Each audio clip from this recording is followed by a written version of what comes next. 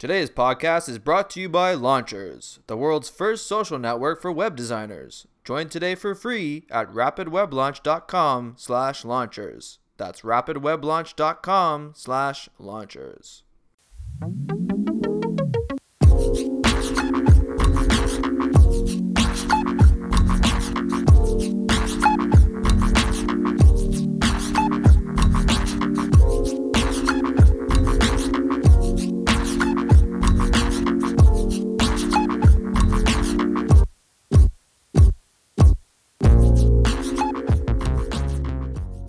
In Tim Ferriss's book, Tools of Titans, Reid Hoffman, the co-founder of LinkedIn, talks about a concept he calls single versus blended reasoning, where he says, "We were once discussing whether it would make sense for me to travel to China.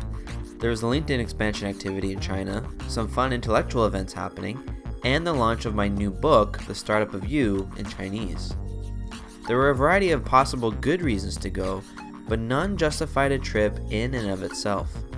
There needs to be one decisive reason, and then the worthiness of the trip needs to be measured against that one reason.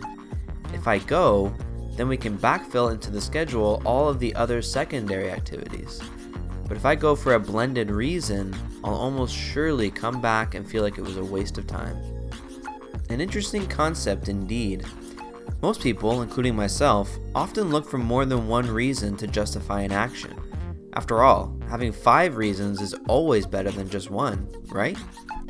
I can see now how easy it is to use multiple mediocre reasons to justify an action, thinking that the whole is greater than the sum of its parts.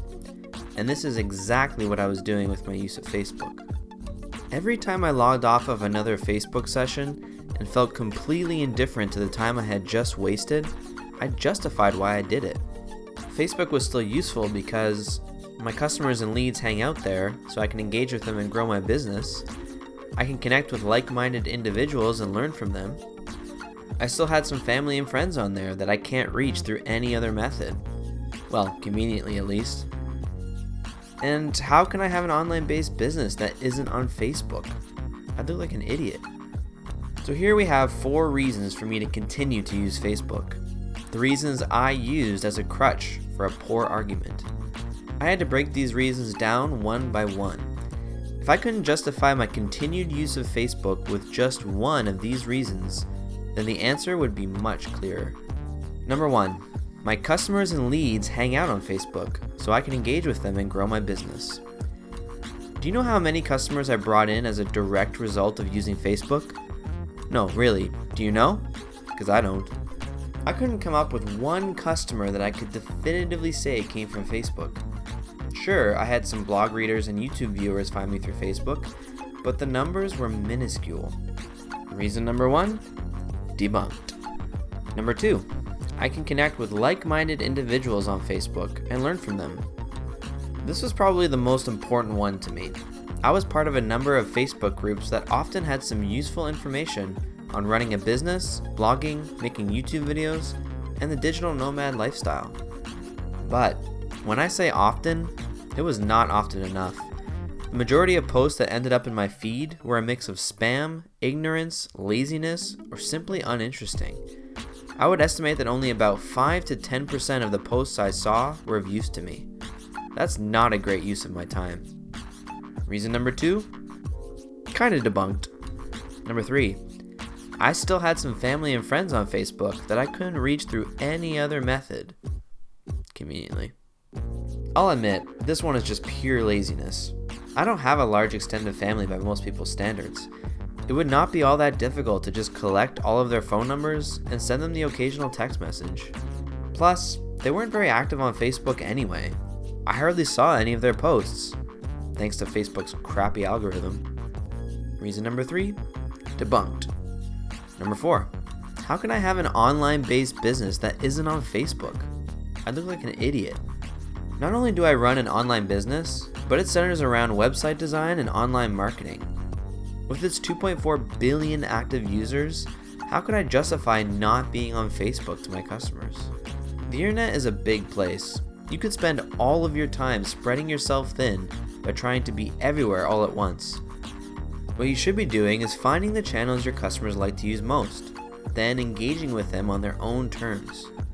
Notice how I said channels, as in there is always more than just one. For me, it was clear that Facebook was the least profitable sales channel for me. The ROI was dismal. And if I couldn't effectively communicate this to my confused customers, then I have no business being in marketing anyway. Reason number 4, debunked. As if I needed any more convincing, the steady stream of recent alarming studies and scandals that have come out of Facebook HQ with Cambridge Analytica, fake news, mental health, and data harvesting made my decision all the more easier. I had already been on the fence about deleting Facebook for months. This was just what I needed to push me over the edge.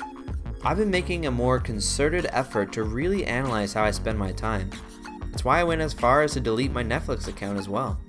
And after taking a 2-month hiatus from all social media use, it became that much clearer to me that Facebook is contributing nothing to my business or my overall happiness. Our world is connected like never before.